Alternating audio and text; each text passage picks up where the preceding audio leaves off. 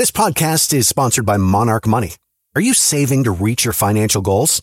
Reaching those goals isn't just about getting more money, but by managing what you have. And the best way to manage your money? Monarch Money. Monarch Money is a new kind of finance app that's intuitive, powerful, ad-free, and takes the headaches out of budgeting. Try it free when you go to monarchmoney.com/podcast. Monarch puts all your accounts, investments, transactions, and finances at your fingertips. With a complete view of your finances, you'll gain insights on your spending and find new ways to save. Plus, Monarch lets you customize your dashboard, collaborate with your partner, set custom budgets and goals, and track your progress toward them. See why Mint users are turning to Monarch Money and loving it, and why the Wall Street Journal named Monarch Money the best budgeting app overall. Get a 30-day free trial when you go to monarchmoney.com/podcast. That's MONARCH money.com/podcast for your free trial. monarchmoney.com/podcast. You are listening to The Overwhelmed Brain. Today's episode is brought to you by GetOutOfTheMess.com. Let Asha, your Legal Shield associate, connect you to a legal insurance plan that's right for you. Get quality attorneys at established law firms for about $20 a month. Are you annoyed by affirmations? Are you tired of that same old, rehashed personal growth advice that all seems to boil down to, think positively and all your problems will go away? If affirmations feel like lies and positive thinking feels like denial, then I want you to get ready. The Overwhelmed Brain is here to help you create the life you want now.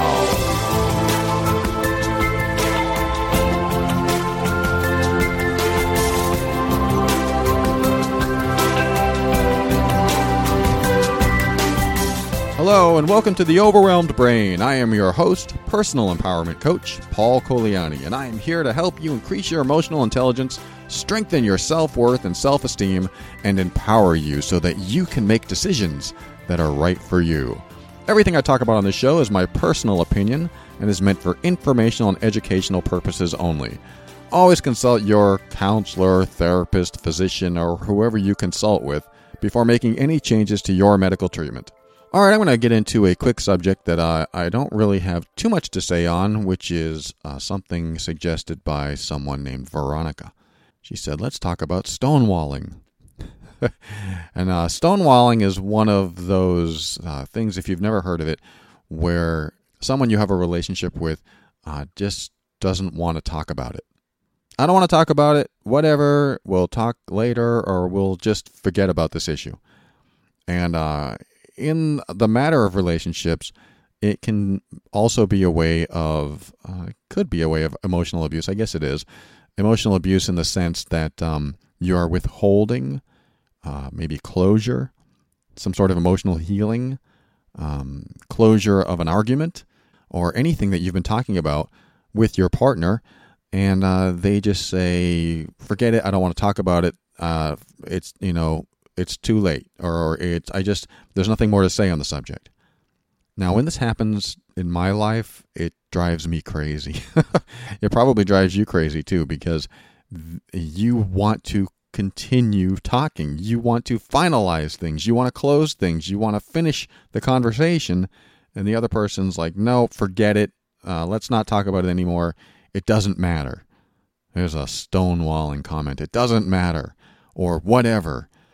And when they say something like that to stop the conversation so you don't talk about it anymore, it almost feels like, I don't know, they have the upper hand. And there's nothing more you can say to support your side. And when they do this, it's like silencing you. It's probably what might be considered one of the biggest invalidations you can experience, when you have something to say and someone just stops you, cuts you off, or doesn't allow you to finish or say what you want to say. So that feels invalidating. I'm about to say something. I want to talk about this more. I want to tell you my side of things. Nope, forget it. It doesn't matter. So what do you do with that? Well, the stonewalling in a relationship can be damaging. Stonewalling is very similar to the silent treatment. I think that's even compared, if you look on the stonewalling Wikipedia, they'll compare it to all these other things that are very closely tied with, if not actual emotionally abusive behavior. So you look at these behaviors, and stonewalling is in there with the silent treatment. Silent treatment is when you, withhold love or attention or commentary from someone, and they really want to talk with you or feel your love, get your support, but you withhold it. And it is a way of controlling the other person. It may not feel that way when you do it. You may be processing something if you give someone the silent treatment. I mean, I used to do that. I used to give my wife, when I was married, the silent treatment, and it would make her feel badder. I mean, more bad, worse than she did, because we were in an argument or I was judging her about something. And then I would give her the silent treatment because I would sulk. I would be in my own stuff, and I didn't want to talk about my stuff. I just wanted her to fix her stuff so I didn't have to deal with my stuff. And it's a very dysfunctional place to be. And I would call that stonewalling as well. Because she would be like, "Where are you? Where did you go? I felt so alone. I felt so unloved." And that's a pretty, I hate to say, terrible thing to do to your partner. And I say I hate to say it because I know people do that. I know we've all probably done it because we need that processing time. Or we just don't want to deal with our emotions and we hope that the other person comes to their senses. But a lot of us have done this silent treatment where we withhold talking to the person. We're angry, we're upset, we're sad, we're afraid, so we don't talk to them.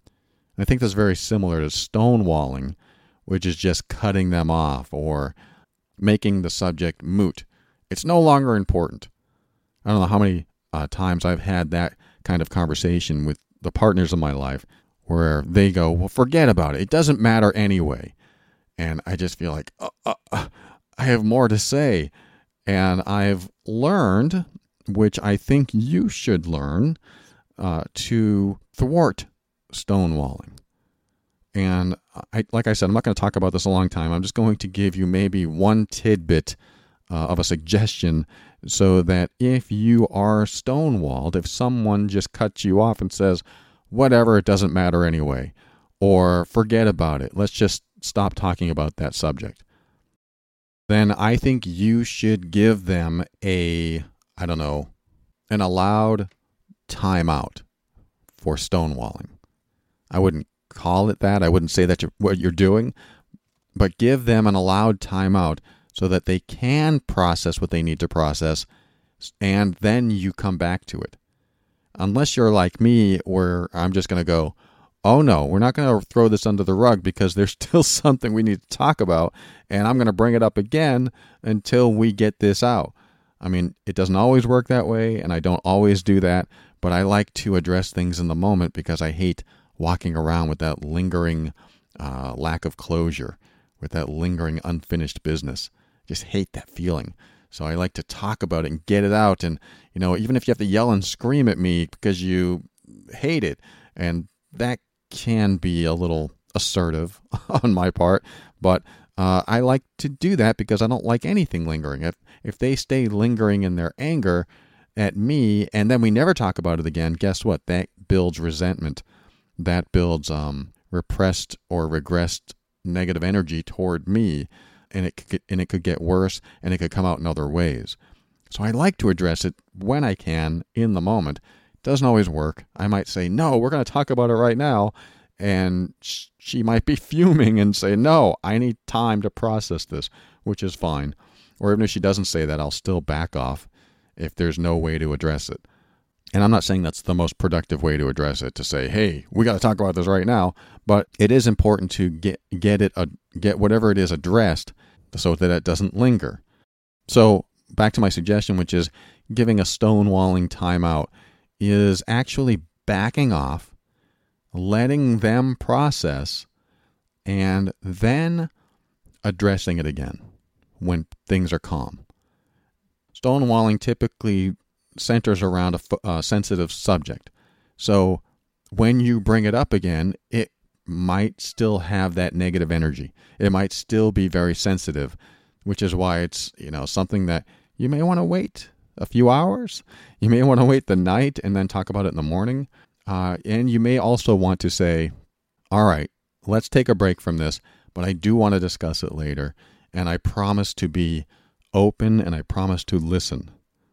That's my suggestion, is allow a stonewalling timeout, either for them or hopefully they can allow it for you if you want to get into that space. And then if they're stonewalling you, say, I do want to talk about this, but I promise that I'll be calmer, more reasonable, and more open-minded when we talk about it again. But I do realize that you need to process this or, think about it, and I will, step back and leave you be with that. That might be hard to do. You might be triggered. You might be emotionally triggered where you just feel like, I don't care. I know I'm right. I know I'm right. But if you're going to look at a relationship as a bigger picture, what do I want overall for this relationship? Is it so important that I'm 100% right in the span of years we've been together that I look at this one moment and go, I need to be right about this? Because if I'm right and I can convince this other person that they're wrong, that'll make me feel good and it'll put them in their place. But what does that do to the bigger picture? The bigger picture is I want a loving, kind, supportive relationship that I can look forward to seeing my partner every day. Does me being right in this moment contribute to that? Because the other thing that happens is when you choose to back off and choose to let go of your attachment to being right and you're open to being wrong, then you actually allow for love to flourish. That sounds kind of tacky, but it's the truth. I mean, you allow for love to exist in the relationship and don't allow for a single challenge to define the feeling of the relationship. You don't allow that single argument to be the overall vibe for your relationship. So it's important to understand that when you let go of your attachment to being right and proving them wrong, you allow for love to exist in a space more free of the challenges and obstacles that can happen from these heated conversations that you have with people that you love. So there is my take on stonewalling. There's not much to say about it except that it is a lack of communication and or an opportunity for the other person to process. I've seen this happen too. I've seen where someone will stonewall because they know they're going down a road that they will be proven wrong. This happens with people too. I'm going to stop this communication now because you're being ridiculous. And that is a great way to just stop the other person from continuing to prove you wrong, especially when you know you're wrong. I don't know if you know any politicians like that, but there are people like that out there that know they're going down a road of getting blamed and the other person being right about that blame. But let me divert, let me redirect, and let's talk about something else instead of that subject. Or let me just cut you off altogether and say, I don't want to talk about this. You're wrong, I'm right, so I'm out of here. That's tried and true manipulation right there. And it keeps the person who is, quote, wrong about something, or who doesn't have a solid foundation in truth or facts, it is an escape for them to get out of that place of blame and responsibility. So that's my take. Thank you for asking. I do think it is an important part of a dysfunctional relationship in the sense that if you want to keep the dysfunction alive, then absolutely shut down your partner. Make them stop talking about the important issues. Great way to keep the dysfunction alive. Of course, I don't want you to do that, but that's how you do it. So there you go. I'll be right back, and I'll get into the next subject after this.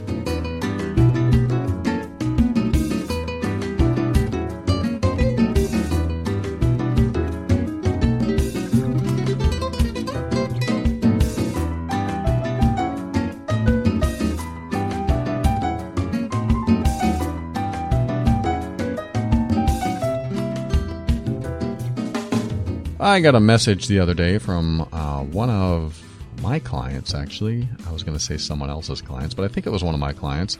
And she used the Legal Shield service that Asha with Get Out of the Mess helps connect you with.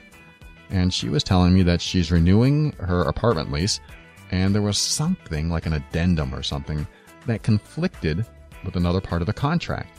And as she was on the phone with me, she said, I wanted to know if I could opt out of this contract if I found a new place.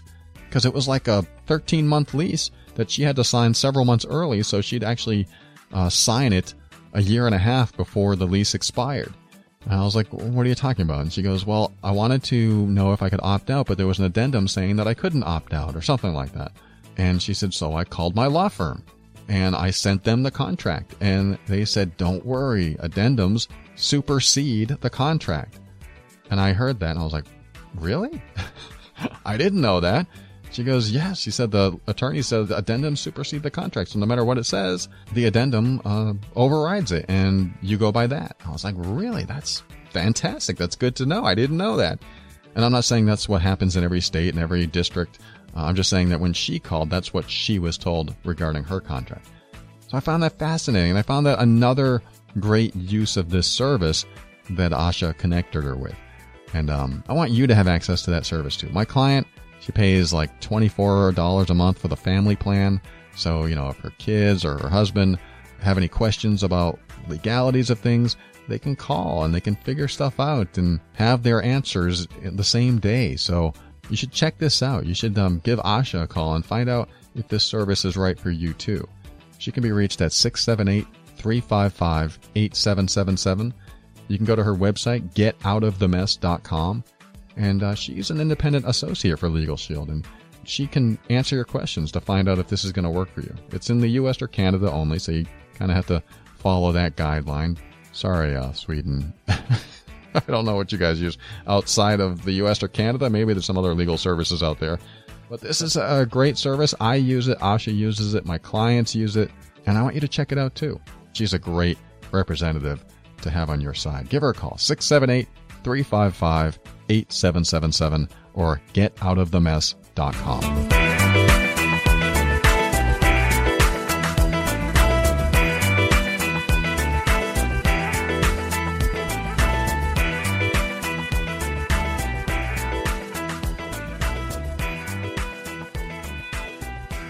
Welcome back. I'm going to read you a letter from someone that I'm going to call Amanda. Amanda says, Paul, you've helped me so much in my journey. I love your podcast, and I can't praise them enough. Thank you, Amanda. Now I've noticed that I've started struggling with igniting or keeping friendships going since relocating. I've always been a bend-over-backwards friend that's almost always available, but noticed that since I've moved, people I meet don't share the same sentiment. Now, I did become close with some people since I've moved, but the past year where I've been trying to honor myself and the fact that I believe friendship is a two-way street has led me to stop engaging with people that I don't feel show up in my life in the way I show up in theirs, emotionally or physically. It's gotten so bad that I've basically stopped engaging with nearly everyone I meet while still holding on to my friendships back home. It's an isolating feeling, really. My question is, am I honoring myself in the wrong way? What can I do to see friendships differently or to at least remove my idea of what they are for? Thanks for any advice you have, no matter how hard it might be to hear. I also want to add that I stopped engaging because I know I need to work on how to better manage friendships before I screw up any of the budding ones by expressing how I feel. A lot of women aren't used to speaking about what their expectations are in a friendship. I feel it's made them uncomfortable, so I just backed off while I figure out how to take friendships less seriously. It makes me feel like a needy mess. All right, Amanda, thank you so much for sharing that. And I did have an episode on friendship that might be helpful, but you may have heard that, and I'm going to give you some more of my opinions on friendships. For example, one of the things that you said is that friendships should be a two-way street. Or at least you believe that a friendship is a two-way street. And my take is that, my take is more of a question. Should friendships be an equal two-way street? Should you set up your friends to be equals in the way you treat them? And is that fair? Now, I'm just throwing that out there. That may or may not cause you to feel any different about your question. I look at it in the way of asking the question, is it fair to put expectations on friends? Do you go through life and say, all right, I gave Susie a ride home. Now that means she owes me a ride next time. And if she doesn't do it, then the friendship isn't equal. And you may not do that, and that might be an extreme example. I actually met someone who was like that, though. And their friendship with me didn't last, but that's okay. They had their own way of engaging with friends, as you say.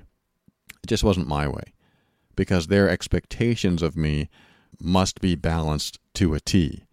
I gave you a ride on February 4th, and I've been holding on to that, and now you're giving me a ride. And I remember her saying, now that I've given you a ride, we're equal.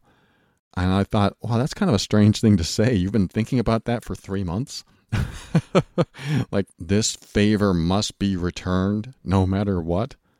So I'm not saying that's wrong to think that. I think that some people do hold expectations like that, and you may or may not appreciate it.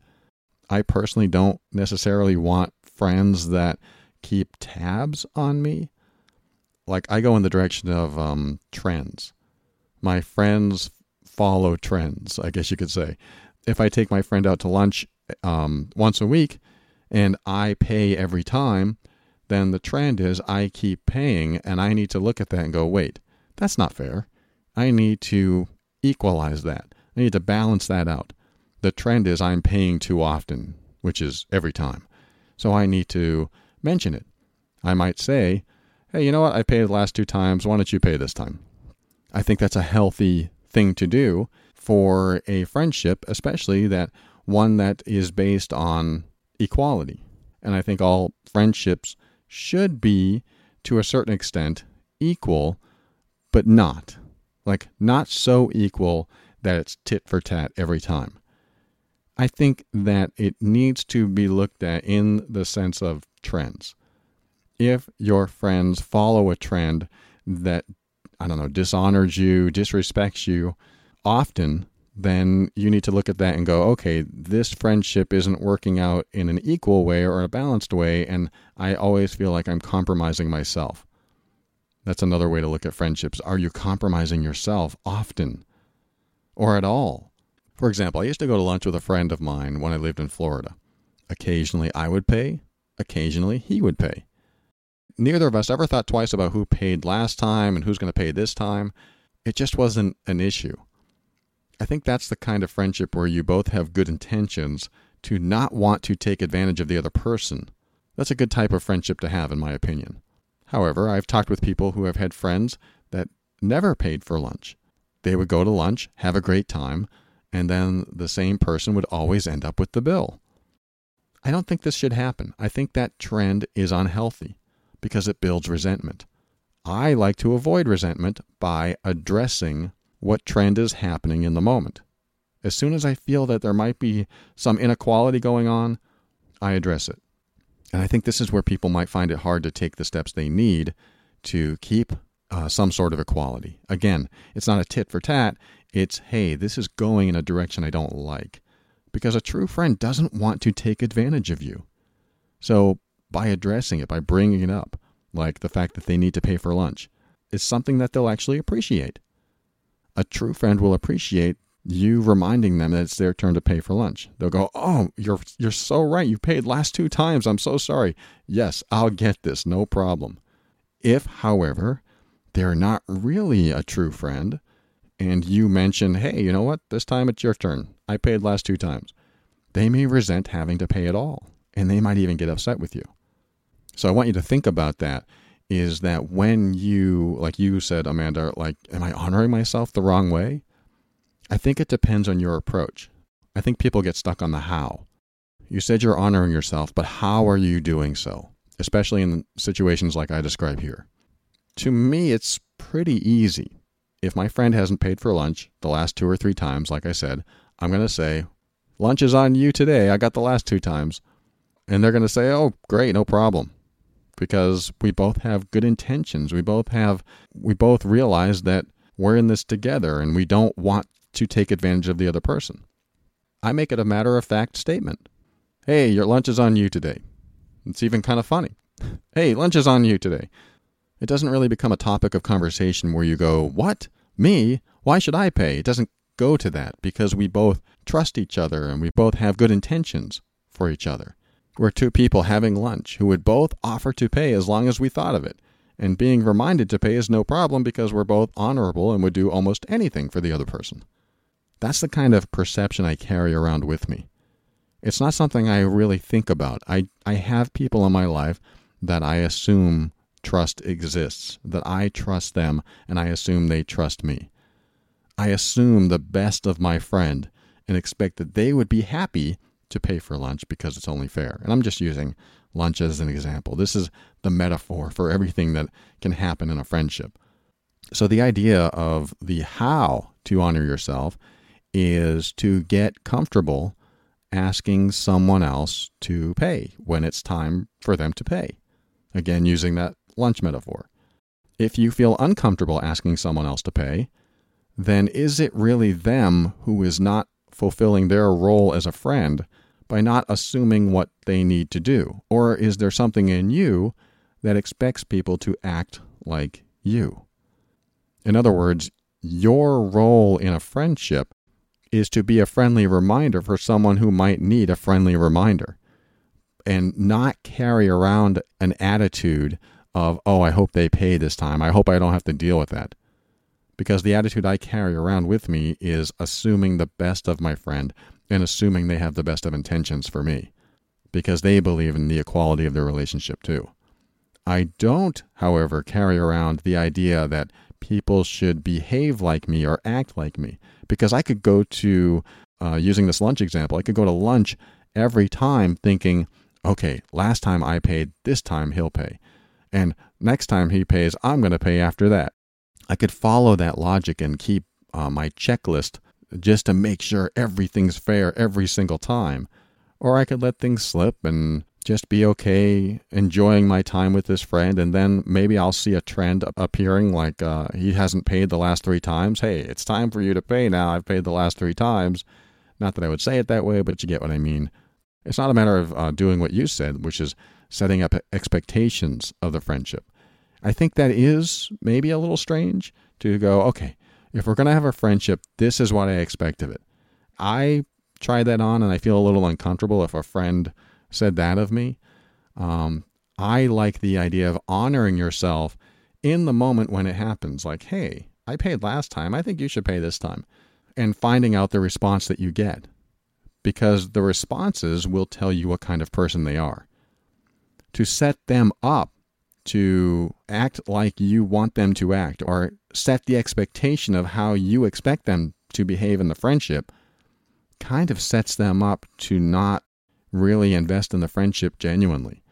Now it almost feels like you need to walk on eggshells to satisfy your expectations of a friendship. So I don't think I'm a fan of setting up expectations of a friendship. I can understand maybe doing that in a relationship, like, I won't have this, and I will have this, and I won't have that. But again, you just want to feel it out and make sure it's not something that you just step in and go, I refuse to have this, and I refuse to have that, and this and this and this. You must qualify for these 3 categories in my life and these subclasses because you're going to turn people off. You might offend people.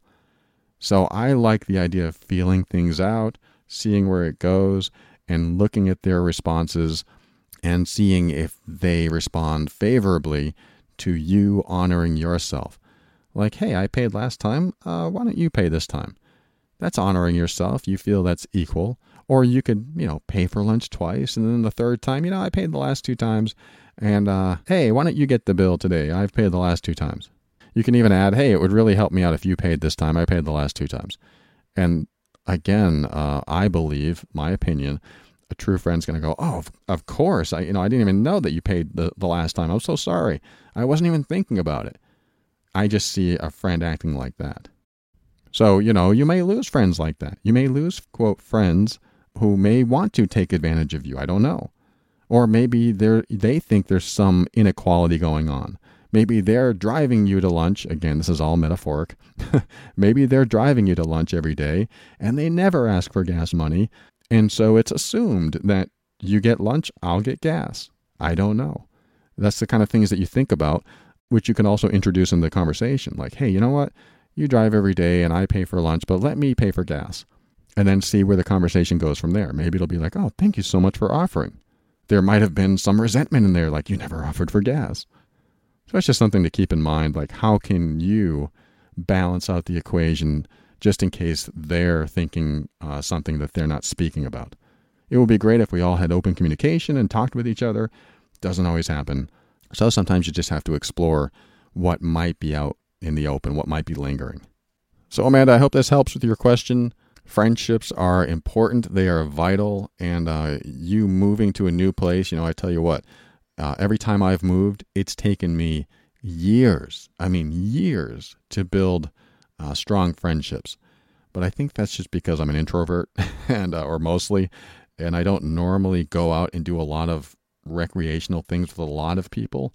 I've gotten better at it lately, and I've noticed that the more things I do with groups and communities and the more I get involved in things, the more friends I tend to make. I still, at the end of the day, probably want to be alone and just relaxed in my own space, or at least with the people I love most. But I do appreciate the friendships I have, and I also do appreciate that they allow me to be myself, and that is something they appreciate about me. And I think it's great to have friends that allow you to be yourself. They support who you are and who you need to be for yourself. So I hope that helps. Off to the next subject right after this.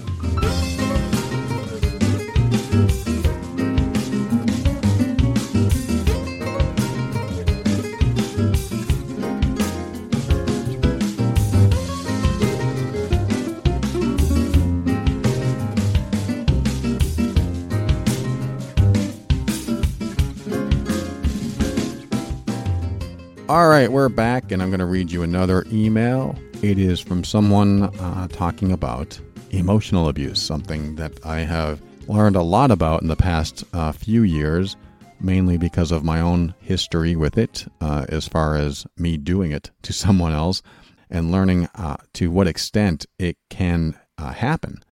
I look at my own past and go, geez, I was doing this amount, and I thought that was a lot. And it turns out there's like a whole lot worse that it can get. So let's talk about this for a second. This person writes, "Hi, Paul. I'm pretty sure past emotional abuse would affect my current situation, but just how much?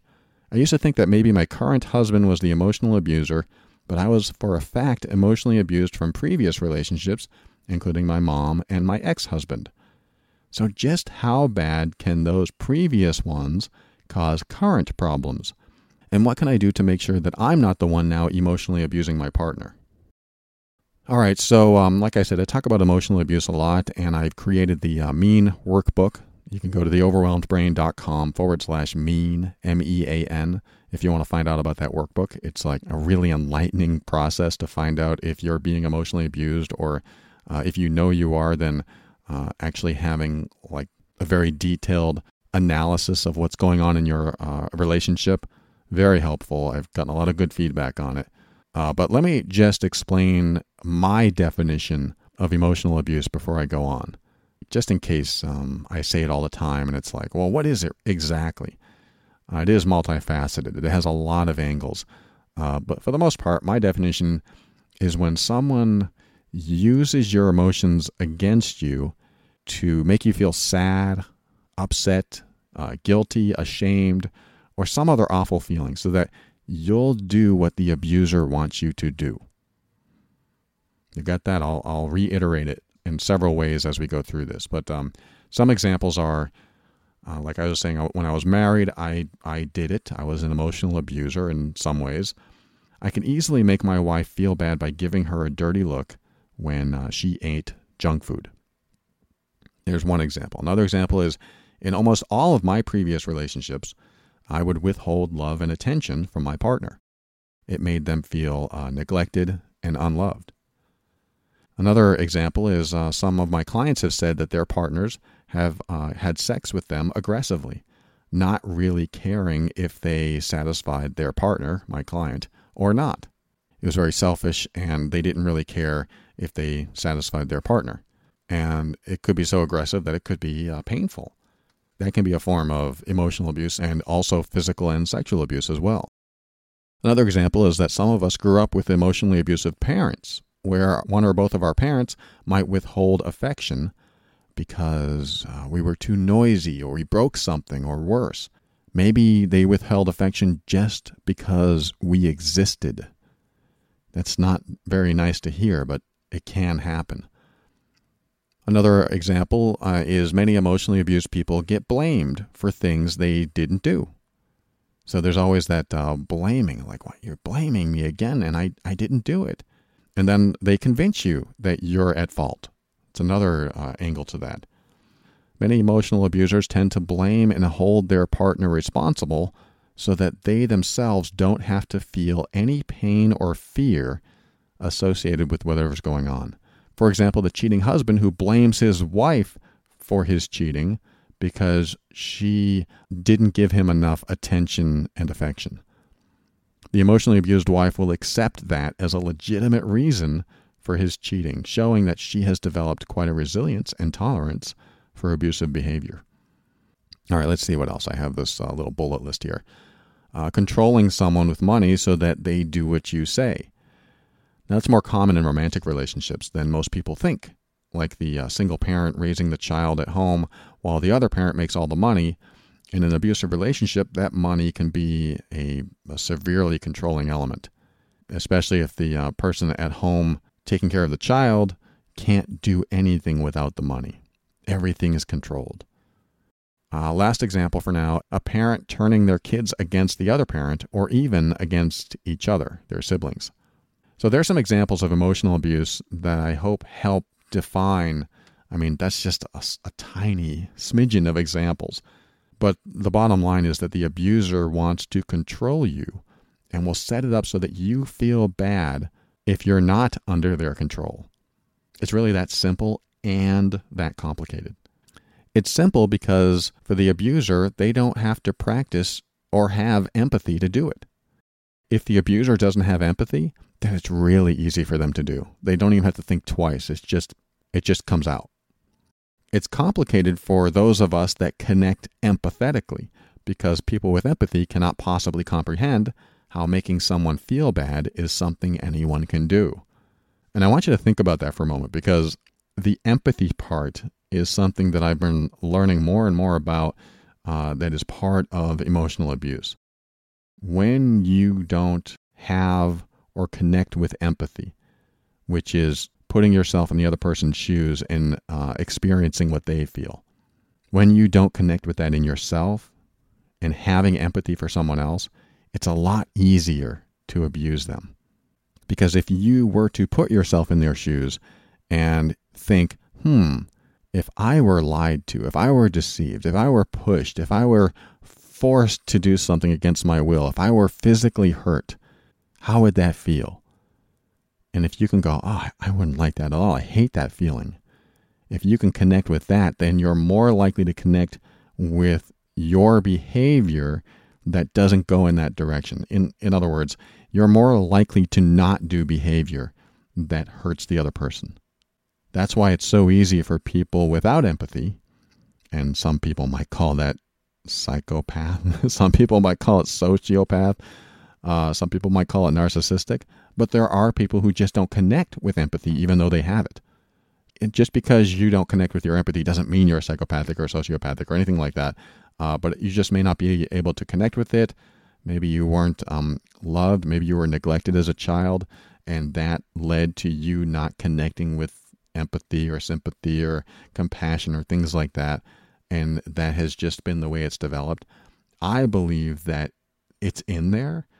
I've seen what I thought were unempathetic people care for their children to an almost incestuous point where they just love being with their children so much that they can't get away from them, but they don't give a crap about anyone else on earth.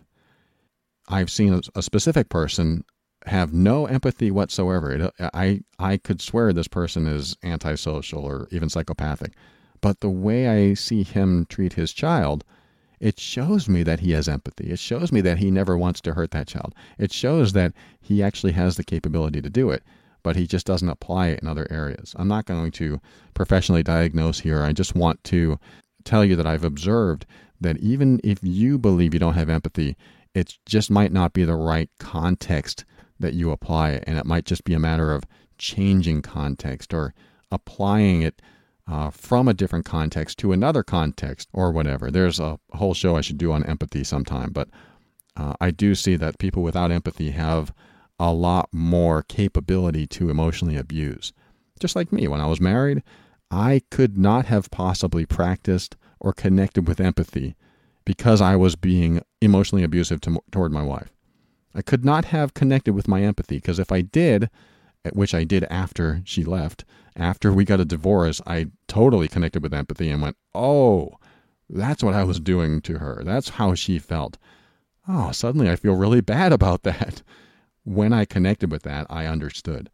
If you can connect with that before your relationship goes south, then you might be able to save it. Then you might be able to go, whoa, when I say this, when I do this, it makes the other person feel feel terrible. That's good to connect with if you want to save your relationship. That's if the other person wants to save their relationship as well. I'm not saying that every relationship is savable, but if you both are empathetic toward each other, it can be a huge, huge step forward, especially if it alters your behavior toward them as well, if the behavior is dysfunctional or damaging in some way. Now, to answer your question, Amanda, about how much does past emotional abuse affect you currently, I think a better question might be, does past abuse make you more susceptible to abuse today? So let me give you a quick and dirty answer. Your perception of love may very well be altered by the abuse. An emotionally abused person may see an overly affectionate person as kind and loving, but one who hasn't been emotionally abused may see that type of person as a little needy and even codependent. I got another bullet list here. Here's the next one. An emotionally abused person may see an overly helpful person as catering to their needs and feel special because they long for that kind of treatment. However, one who has been abused or has even healed from emotional abuse may see that type of person, an overly helpful person, as a rescuer that may have trouble being genuine because they spend too much time thinking about how to please others instead of honoring themselves. Someone who orders your meals for you, pays for everything, arranges everything in advance so that you don't have to worry about planning or organizing. Well, an emotionally abused person may see that type of person as someone who's swooped in and made life easier for them. However, other people may see that as controlling and manipulative. I'm not saying what's right or wrong here. I'm not saying that one way is better than another. And I'm not saying that healthy people can't be overly helpful and overly affectionate. And I'm not saying that any of this applies and then suddenly you're an emotional abusive person. I'm saying that how you perceive a healthy relationship is likely to be different than how someone who hasn't been abused perceives it. And because of your perception of relationships, you may actually get into more emotionally abusive relationships. A person who's been emotionally abused is very likely going to have a different perception of a relationship than someone who hasn't. Like I gave all those examples. If I was with my girlfriend and she started catering to my every need, I would feel like, hey, what are you doing? You're making me feel like I'm helpless. You're actually taking some of my decision-making process away. You're taking some of my power away even. And she might say, yeah, but I'm making it easy for you. I just want to cater to your every need. And that makes me think, well, are you a rescuer? I think in these terms because I've learned a lot about emotional abuse. I've learned a lot about the rescuing and people-pleasing and codependence that can happen in relationships and how they try to get their needs met and try to get happy by meeting other people's needs and not their own, by not letting the other person come to their own decisions or do their own behavior or take their own steps to make things better in their life. The rescuer is always trying to make up for that and take steps for them and try to cater to those needs. And it's really disempowering to people. It's very similar to the way I used to be. When I was married or any of the relationships previous to that, I was more in touch with my receptive, nurturing, caring side, and I was always trying to be helpful, and I was predicting what my partner would need. I was getting anything they needed or wanted. I jumped in and made sure they were taken care of, and because of that, they were so enamored, at least in the beginning, that it blinded them from noticing that I didn't have much of a balance in me. I was always catering to them. I was never really taking care of myself. I was taking away their ability to make, decisions for themselves or even judgments about me. If I jumped in and made sure that they were taken care of, then they couldn't think I was a bad person. If they don't think I'm a bad person, they must like me or even love me. The people pleaser in me wanted to be loved. And how do I get love? How do I get attention? I try to please others. I try to jump in. I try to predict what they need and cater to everything. And it can be clingy. It can be sort of, I don't want to say possessive, but you're always lingering. You're like a puppy following them around for attention. That's what I was like. I was like a puppy following around. What can I do next? What can I do for you? I'm loyal. I'm dedicated. What else can I do for you? And if I helped them, that gave me the attention that I so craved. As you heal from people-pleasing and rescuing and codependence, you learn to nurture yourself, be compassionate toward yourself, and then respond to people when they actually ask for things of you. You let people have their power by making their own decisions. Like I know someone that I'll say, hey, where do you want to go eat? And they'll say, I don't care. And I'll go, great, let's have Chinese. Yeah, not a problem. But the next time I ask, hey, where do you want to go eat? I don't care. I go, well, what's your preference? I can't think. I'm out of ideas. I don't care. Wherever you want to go, I'll eat. I'll go, okay, do you have a preference? Not really. I'll eat anything. And that can be a little bit, frustrating because you want them to make a decision. You want to know who they are, what are their preferences. Everyone has preferences. Everyone has opinions. You don't want someone to be always so neutral and accommodating. And I know I'm getting on thin ice here. If someone is always neutral and accommodating, it doesn't feel like they're real.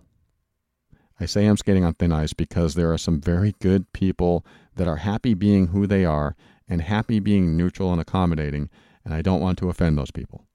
But to other people, to people like me, maybe like you listening, who are around people that are always neutral, always accommodating, always overly helpful, it just doesn't seem real. It's like they can't have their own opinion. They'll have your opinion. They'll have your preferences. But what are their opinions? What are their preferences? Who are they? And it's hard to get to know someone like that who's just always in that neutral space. I'm not saying you can't be the Buddha. I'm not saying you just can't have nothing ever bother you whatsoever. I think that's a different place than having even something as simple as preferences. I think even the most peaceful, meditative person would rather meditate in a sunny area than sitting in snow. I could be wrong. I mean, maybe they're out there, but that might be a preference that most people prefer. And if they like sitting in snow, that's fine too. There are people that like sitting in snow, but it's still a preference, right? So whatever preference you have regarding that is still something you lean toward. So anyway, back to your question. Yes, absolutely. Your past can create a perception in you of a healthy relationship when it's not healthy. How do you know it's not healthy? How can you avoid it? I would highly recommend that when you get into a relationship, if it starts off the same way your other relationships did, that you should, how can I say this, approach it in a guarded way. Step into the relationship in a guarded, observing way. For example, if you're used to emotionally abusive people and the relationships you've had in the past started with something called love bombing or gift bombing, where they're buying you gifts and making you feel good with every other sentence, every other comment, every compliment they give you, and you just feel on top of the world all the time. If your other relationship started off like that, then I would be highly suspect of the person you're with now maybe ending up the same way. I'm not saying it happens all the time. I just would recommend that you maybe write down what was great about how your other relationships started, except maybe with your mom, maybe your ex-husband or other people. And what are all the great things? And are those same great things happening in your current or next relationship? That's a good way to do it. I'm not saying it's going to be effective every time, but it gives you an idea of what you look for, what you're attracted to, and maybe where it might take you if you're not careful. The next thing, of course, I'm going to promote it. I'm going to talk about it. It is the Mean Workbook. If you don't have it and you believe you keep ending up in emotionally abusive relationships, get the workbook, theoverwhelmedbrain.com/mean. It will have over 200 identifiers. You go through this checklist, and there's a 50-page guide on what you're in, how bad you're in it, how deep you're in it, what you can do about it, what resources you have, and how to get your power back. And it's a great evaluation and assessment tool to make sure that you have enough knowledge so you don't get into abusive relationships. Or if you're already in an emotionally abusive or manipulative relationship, it tells you what to do. It tells you how to get your power back and what's going to happen if nothing changes. And I don't have to tell you what's going to happen if nothing changes if you're in that type of relationship. It's kind of obvious, but maybe not. Maybe it's not obvious to you. To me, I see a downhill trend, and it usually doesn't end well. Unless you prepare, unless you get your power back. And there is a way to save these relationships too. So it's not all about, let's get out of this relationship.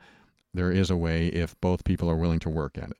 So check that out when you get a chance. theoverwhelmedbrain.com/mean. And your last question about how can I make sure that I'm not the one who's now emotionally abusing my partner. Quite often when you're in emotionally abusive relationships, the only way, I'm not saying always, but the only way to get your needs met often in these types of relationships is when you become manipulative too, unfortunately. I've seen this over and over again where someone will go into a relationship kind and caring and innocent and honest and, doing the best they can. And they are with the manipulator for so long that they don't know how to get their needs met. So they find out the only way to do it is that they have to become manipulative themselves because they have to outwit or out-manipulate the manipulator. And it sucks. It's a terrible place to be. I hate to see people go to that extreme because they don't want to manipulate. You shouldn't have to. But in order to find peace or comfort or happiness, you have to go to extremes to get it, because every other path you've taken that doesn't involve manipulation, that is on the up and up, you're trying to take the righteous path, can end up with your unhappiness and you always feeling guilty and ashamed and wrong because they set you up that way. So it is possible that you have become manipulative yourself. But again, that workbook will help you define what it is that makes up manipulation, what makes up emotional abuse, and determine if, what you're doing to contribute to it, if you're doing it at all. I hope that helps. This is a very complex topic. That's why I made the workbook on it. It's a lot to talk about. It's a lot to digest and a lot to explain in a 20 or 30-minute segment. So best to you. I hope to get an update with some sort of successful, positive step forward. Let me know. Thanks for listening. We'll be right back. Say some goodbyes and my final words after this.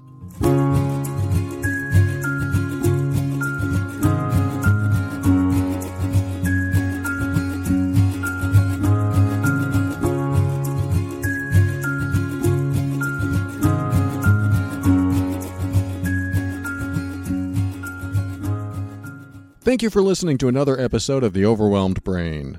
Thank you to Sharif for the iTunes review that starts off by saying, "I love you, Paul." Sharif likes my calm speaking and even my laugh. Thank you, Sharif. I love you too. I want to thank today's sponsor, Asha, with Get Out of the Mess. Go to getoutofthemess.com and find out why she's used the Legal Shield service for, 6, 7, 8 years. and why I've signed up, and why people are calling her left and right to find out if that service is right for them too. She is your direct connection to information about the service, and maybe even something that's going to make you feel more powerful and not so bullied around by people who just want you to be under their control. Enough of those controllers. Give her a call at 678-355-8777 or visit her website, getoutofthemess.com. And you heard me say it earlier, the Mean Workbook is available now. The workbook will pinpoint exactly how you're being manipulated and or emotionally abused. It is an assessment on your relationship. In fact, if you've never done an assessment like this before, you may be shocked. You'll learn more about yourself and your partner than ever. If you often feel guilty or are blamed or made to feel responsible for most, if not all, the problems in the relationship, if you feel like you're walking on eggshells, if you pick your words carefully so as not to upset your partner, if you seek validation from your partner but never seem to get it, and especially if your boundaries are being violated and maybe you don't even know they are, who knows? There's a lot that goes into emotional abuse and manipulation, and this workbook will reveal a lot and will guide you through it to help you get your power back. Go to theoverwhelmedbrain.com/mean. And I want to thank the patron members. Patron members support this show, support the websites. They do a lot of supporting. They don't even know how much they support. They just become a member and get the free episodes and the free worksheets and the workbooks and even email coaching with their support. So if you're interested in doing that, go to patron.theoverwhelmedbrain.com. This show does go on because of supporters like them, and I definitely appreciate your support if you're a patron member. And if you're not, you can still use the Amazon button on the website, theoverwhelmedbrain.com, and that also helps support the show. So if you're getting value from this show, you can become a patron member, you can use the Amazon button, or you can just start changing your life and learning and healing and growing and evolving, which would certainly bring value to my life. That's what I want for you. So thank you, everyone who supports this show in the way they can. I appreciate you. And finally, thank you to Kevin MacLeod of Incompetech.com for some of the music transitions in The Overwhelmed Brain. And in closing, I'm just going to mention that, man, I like it up here. I'm in New Hampshire right now. This is where I went after my divorce. I lived in Oregon, traveled 3,000 miles to New Hampshire. This is where I used to live in my teenage years. This is where I went to high school. And it's just gorgeous up here. It does snow. It's not snowing now. It's actually been the best weather for October that I've ever seen. And I'm glad that we're up here enjoying it. My girlfriend and I and her son took some time off from Georgia and decided to come up here to visit family and be on a vacation/work vacation. That's what I'm doing now. I'm working, but it's not really work. It's more like my contribution to, I don't know, the world, to people. This is what I like to do. This is what I want to do. I want to help you in any way I possibly can by sharing my insights, by sharing what I know, in hopes that it helps you get to a better place. Like I always say, I want you to feel empowered so that you can make decisions that are right for you. And it's empowering for me to be here. I always recommend getting away from your environment just to clear your head, just to reflect, just to have a different space to be in, to think in, to get away from all the influences, if possible. Not everyone can do that. Not everyone is capable of leaving their home. They're stuck. You know, I get it. I get that feeling. I was there. When my wife and I had no home, we had to stay in a shared 600 square foot apartment. And we had nothing, and we were sharing a tiny space. And we had to go to the soup kitchen every morning, and we couldn't do anything. We were confined to the systems that were available at that time. The welfare system, the programs that they had for people that didn't have money or home or anything. So, I've been in that place, and I now have that under my belt. I know that if I ever end up there again, I'll be okay. It's like I talked about in my newsletter this past few days, where when you go to these places in your life, when you hit bottom, you develop a new reference. And this reference acts as a, hey, I can do it kind of marker in your life. Hey, I went through it. I survived. I can make the next one because I survived the last one. Doesn't mean you don't fear. It doesn't mean you don't have reservations about what's going to happen next in your life, but it does give you that reference that you can take forward so that you feel a little bit more confident that you can make it through things. But, back to New Hampshire. This is where I am right now recording this episode. I'm on a different microphone. I don't like it. I sound different on it. It's not my regular recording microphone, but it's good enough. It gets the show out there. And one of the things that I also learned while being up here is that life seems a little bit less complicated. We live on the outskirts of Atlanta, and when we leave our home, there's a 3-lane highway, and we're on it. It just happens. There's highway, there's traffic, and lots of people, and you're going. And then you get to the next place, and hopefully if there's no traffic jams, you're on time. Here, it takes a half an hour to get to a supermarket. So you have to plan ahead, but life seems a little bit less chaotic. Just today, I was hanging out with my girlfriend's father, and we were doing, I don't know, this is going to sound weird, man stuff. Could be woman stuff too, but I felt like a man. I'm in a pickup truck. We're moving tables, and we're helping out his buddy get some furniture into his house. And then we came back and put a boat in the garage, and it just felt good. Felt good to move around. It wasn't like the hustle and bustle of the big city. It just felt good being outside and talking to real down-to-earth people. Not that Atlanta doesn't have that. There's tons of them down there, believe me. But when there are very few people, it just seems that you can have a chance to connect more with them. Whereas, as opposed to when you're around lots and lots and lots of people, it's almost like they want to be isolated. Like, stop bothering me, everyone. Everyone's walking around. Don't bother me. Don't bother me. But when you're in a town or an area with fewer people, it's almost as if connecting is something they all want to do. Everyone waves at each other on the streets here. I mean, not on the highways, but, on the back roads. You're driving along, they're driving the other way. You're the only two people on the road for the next, 5 or 10 minutes, and you wave. It's kind of a neat thing. I don't know, it's just giving me some perspective.